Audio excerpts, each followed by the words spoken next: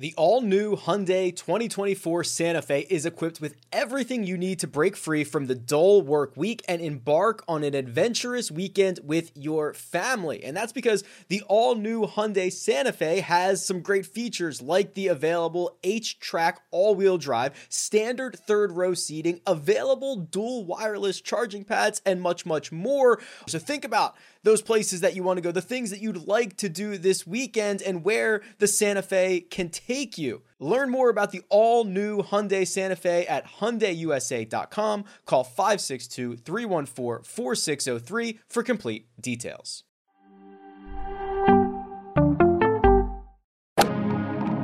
Freaking first cut.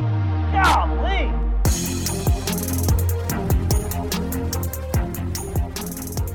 Welcome to the First Cut Podcast. I'm Rick Gaiman, and this is your round two recap for this week's Honda Classic. And joining me to break it all down, Mark Immelman is here. Mark, good to have you. It's good to be with you, Rick. I've been looking at social media, and I see you in your swanky new digs there at the Wynn. How about that? Yeah, that's good stuff. I was going to lobby for a job. That was cool stuff there, man. How are you? Yeah, we'll have to get you in there. I'm doing well. You know who's not doing well, Mark? Some of these guys out there at PGA National. Are you enjoying watching our best golfers in the world get smacked around a little bit?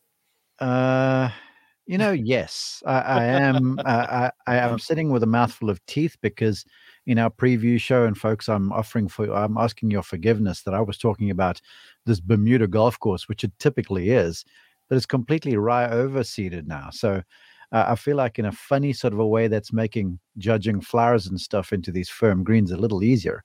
But still, I mean, it's playing well over par. The place is a handful.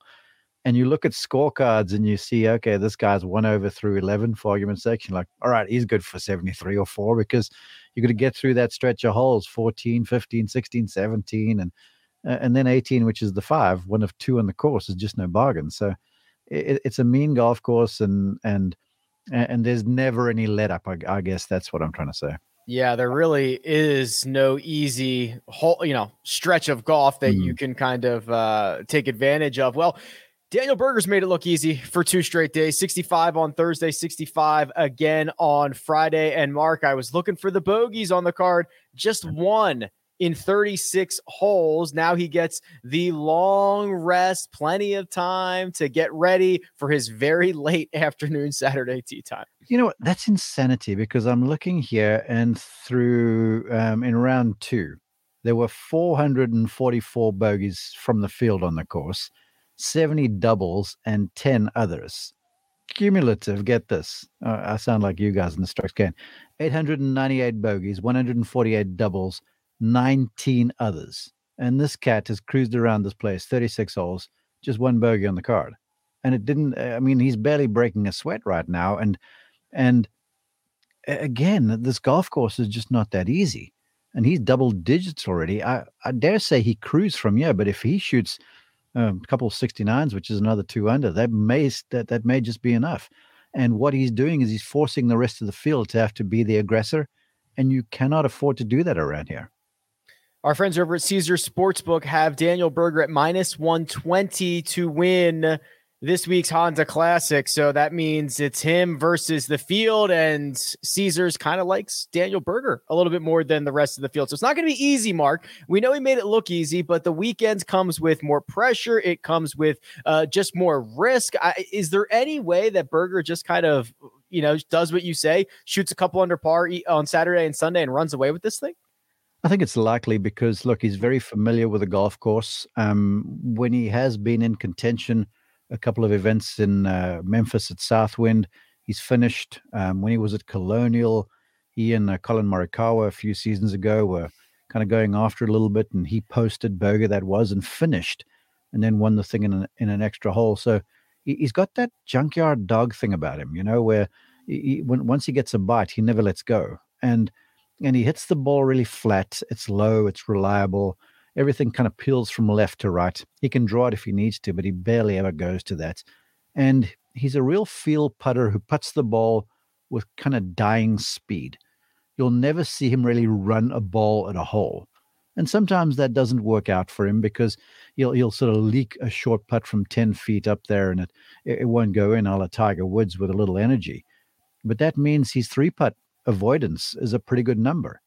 And so around this place, if you keep the ball in the fairway, which he's doing, you hit the ball on the greens and you just kind of rumble the ball up there and tap in, the rounds become stress-free as far as possible. And then if anyone's chasing Berger now, you try and force the issue, you get in the rough a little bit, you hit the ball in the water, all of a sudden the stress raises. And I talked about this golf course, how it challenges you emotionally and mentally a little too. And he's sort of this easy, Vibin, as you guys call him. He cruises, and he's cruising right now. He certainly is 3 shots clear of his closest chaser. That chase pack, Mark, includes Chris Kirk at 7 under par, 3 back. Mark Hubbard, 6 under par, so that's 4 back. And Adam Svensson, the man who you have chosen as the top Canadian this week, still out there on the golf course, but he's also 6 under par. So of those golfers in that immediate chase pack, would you rather be in the clubhouse or would you rather have 4 holes to go, Mark? I'd rather be in the clubhouse. Yeah, everyone playing the place is the same thing too. I mean, Svensson is finishing on the front 9, which, look, it's not easy by any stretch of the imagination. 7 is a mean par 3. 6 is a mean par 4. I think he's through 6 right now. He had hit it pretty close there on 5 when I last looked. But it's the easier of the 2 sides to finish on because the bear trap is out there on the other side. And as I look through the chasers, they play similar games to Svensson. Kirk also hits a flattish ball flight, but it moves from right to left. Contrast to Berger, he's unflappable. Doesn't really get too phased about stuff. Also is a real sort of, if you watch him around the greens, long languid swings, lots of feel, kind of touchy. Svensson is the same thing, maybe a little bit more power than the other 2. But, it's a flattish ball flight with a little draw when he's at his best. So they're all playing a similar sort of game, which is closer to the ground, out of the wind a little bit, and a one-dimensional sort of a ball flight, which is sort of what this golf course requires. Svensson 12-1 over at Caesar Sportsbook. Hubbard is 16-1. Chris Kirk 7-1. And Mark, you have him as your top Canadian, and usually being in a tie for third would be a pretty good position. But Roger Sloan lurking just 3 shots back of Svensson. Taylor Pendrith also 2 under par. It's going to be a good one for top Canadian coming down the stretch, I think. Yeah, well, I guess a lot of them come down from Canada during the Canadian winters to play these golf courses in the south of Florida. No, jokes aside, I mean, they're all good players, but Svensson has got a little something about him. Sloan is good. He's a big, strong guy, hits the ball hard, contended last year at the Rocket Mortgage, so he's got a bit of experience. Mackenzie Hughes was lurking around there. He played pretty well too. So it's a good group of golfers, and there's some talented kids coming out of Canada. When I was back in college coaching, I had a couple on my team who could have comfortably played the PGA Tour, certainly the Korn Ferry Tour. And so they just seem to be doing something right. And they all have this ice hockey thing about them because obviously ice hockey is the big deal over there. And so they play with a very strong, very square club face, hit the ball very hard, very square, kind of flattish. If it gets in the air, it's hit like launched up there, a la Nick Taylor, where the rest of them, like Mackenzie Hughes, he's almost prototypical to me. Shorter swing, sharper action, very strong club face. And they all seem to be doing good things, and they've got some great teachers in Derek Ingram and company up there. And so, they've got a good crop of young golfers right now. I'm looking through this leaderboard, and no offense to any of these guys, but outside of Daniel Berger here, you start looking at this top 20, there's not a lot of super high-end, high world golf ranking, however you want to break this down. I mean, Shane Lowry is a handful of strokes back. Gary Woodland is at 2 under par, but some of the guys that were the favorites to win this golf tournament before it started, they're not really in sight outside of Daniel Berger. So I wonder who is most likely to kind of mount something from this chase pack, if anybody. There's not a lot of wins behind. I would say I'd be looking at Svensson. I'll look at Chris Kirk too. He's not going to go away. Yeah. And I think Lowry is, he's got that way about him, where he's won a major championship, so he's done it at the highest level. So he's proved to himself that he can weather the proverbial storm, which is what the weekend to me is going to represent. We saw the winds kick up a little bit. It's just enough to kind of keep you off balance.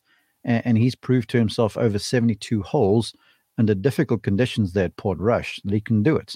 Now, this is a different golf course, but the challenge remains the same. Keep the ball away from the disaster. Just kind of live to fight another hole. avoid the errors off the scorecard, and you're on your way. And he's a good ways back of Berger, who's going to be a tough out. But, I think him and Svensson and Kirk represent, to me, the best opportunities. I must give a nod to Chase Seifert, who was a Monday qualifier for this thing. And if he keeps doing what he's doing, then he gets himself into next week at API, and the road sort of opens up for him. Yeah, I want to go even further down that odds board that Jacob is showing right now, thanks to Caesar Sportsbook. But first, we're going to take a quick break and hear a word from our partners. Take your business further with the smart and flexible American Express Business Gold Card. You can earn 4 times points on your top 2 eligible spending categories every month, like transit, U.S. restaurants, and gas stations. That's the powerful backing of American Express. 4 times points on up to $150,000 in purchases per year. Terms apply. Learn more at americanexpress.com/businessgoldcard. It's a really fine line creating workout clothes that are great in the gym and workout clothes that are also great to look at outside the gym. And Vuori has threaded that needle. They are designed to work out in, but they don't look like it. They don't feel like it. And it's incredibly comfortable stuff, whether you are running, training, swimming, doing yoga, running errands, lounging around the house. It really doesn't matter. These are versatile clothes. You'll find me often in the men's Sunday performance jogger because I like the jogger situation that goes on down at the bottom, but they're very comfortable. They've got a little bit of a shorter inseam, so they're not as bulky as other pants or other joggers that I have seen out there, and I've really enjoyed how they work both in and out of the gym. So now, here's what you can do for our listeners.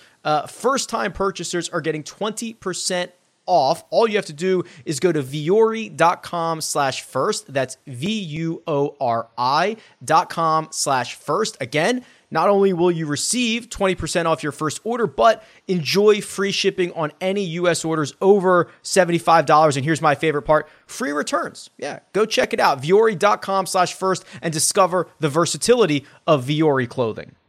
And we're back. I'm looking at some of these longer odds here, some bigger names. Brooks Koepka, Mark, 40-1 right now. He's 10 back.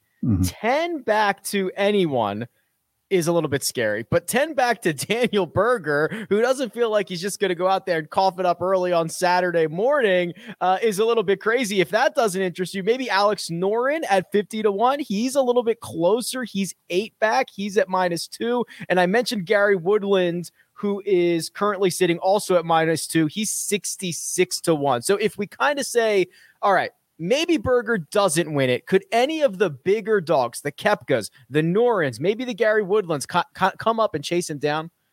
Well, yeah, anyone could. That's just the nature of this golf course. If you sort of get hot, I was trying to look through scores during the break there and see what the low rounds were. And I think the low round might have been 65, which is Berger. And that's 5 under par around this place, unless there was something lower. Do correct me if I'm wrong. Yeah, Straka and Mark Hubbard shot 64s. Okay, so 64 thus far is low. That's Thursday, Friday. Pressure gets ratcheted up over the weekend. And unless they really soften the golf course and set these hole locations up easy, I don't see many of those being shot. And that's 6 under. So Berger is at 10. If he just shoots par, he stays at 10. Where Brooks, for argument's sakes, he's got to shoot 64, that gets him to 8, and then he's got to do 67 to overtake that. So he's got to do 11 under par over the weekend. Unless they really set it up easy and the wind lays down, it's not happening. So for me, Berger, who grew up, I don't want to say hard scrabble, but the stories from Steve Marino and all the guys who live down there in the south of Florida, they're like this 14-year-old kid, white hair, Daniel Berger, used to show up with all the PGA Tour pros who lived down there, get in the money games, and he would hold his own. And he proved to them there that he was up for the battle. Then he went to Florida State, was decent, came back, and he's just gone from strength to strength. And with Cameron McCormick, it's like the ball striking has got better, and the self-confidence is high. And that's the one thing Berger has always had. Whether, he was a rookie on the tour, he was pretty, a lot of belief in himself. And now a few wins later, he believes he belongs. And so he's not going to capitulate unless something absolutely crazy happens. What should we look for over the weekend? Obviously, the bear trap, 15, 16, 17, playing very difficult, but there's a stretch from 5, 6, and 7 that statistically is even harder, 10, 11, and 12. Is the golf course the story over the weekend? Will it be won and lost on those kind of the bear trap of the back, truly 15, 16, 17, and what we need a name for 5, 6, and 7? There was a comment in the chat, Mark. Maybe we could call it the Cub trap. Maybe we need a new name for that 3-hole stretch, but is that where this tournament's going to be won and lost? Well, 5, 6, and 7 to me should be like the alligator trap or whatever, because there's water and stuff everywhere and there's reptiles about the place, and those holes are mean. And in our setup show, I talked about how this golf course comes at you in waves. 1, 2 is difficult. 3, there's a stretch of holes that are easy-ish. Then it starts to ratchet up. Then 9 is softer. It's 8 and 9 are shortish. Then 10, 11, 12 are nasty. And 14 in is difficult. So, yeah, the waves of holes you need to watch out for. And if someone's chasing, let's say, because you're not going to have the 2T start like you do out on the West Coast. So it's not like someone will get out and play one side early and get the leg up on the easier 9, if you will. If someone gets through 12 holes, I would say, like 4 or 5 under, then they have the chance of doing something special. But I just don't see you closing with a real bang. Now, that being said, Kurt Kitayama did have a real flourish around the turn, but that was on the other side, unless my memory fails me. So if you 4-ish, 5-ish after 11, which is a difficult hole, then you have the chance perhaps, but you still got to close. And the thing about it, Rick, is that as a golfer, the players sort of know, like they know these holes are difficult. Mm-hmm. So if I'm 5 under through 11, I'm not necessarily dropping the anchor mentally and just trying to get it in. But I know that if I get it in, it's a heck of a round and I've got a chance. Right. And then I would say over the weekend, what the people should watch for is if someone does happen to post and something funny happens with Berger. Typically this place, if you're first in and the wind's blowing and the greens are crispy on Sunday afternoon, you do have the advantage. Fascinating stuff. It's not going to be easy. Whoever wins, it's going to have to earn it, because this golf course, PGA National, is certainly putting up quite the challenge. We'll be back after each and every round the rest of the way to discuss it. But for now, big thanks to producer Jacob. He does all the hard work behind the scenes. And that's Mark Immelman, who you can find on Twitter at Mark_Immelman. You can find me at Rick Run Good. This has been The First Cut, and we'll catch you next time.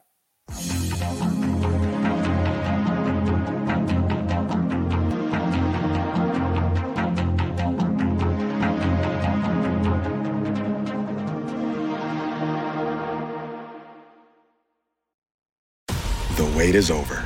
The Chi returns with new episodes on Paramount+.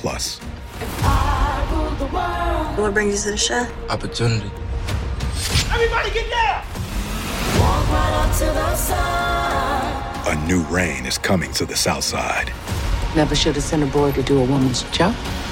The Chi. New episodes May 10th. Visit ParamountPlus.com/The Chi to get a 50% discount off the Paramount Plus with Showtime annual plan. Offer ends July 14th. Subscription auto renews. Restrictions apply.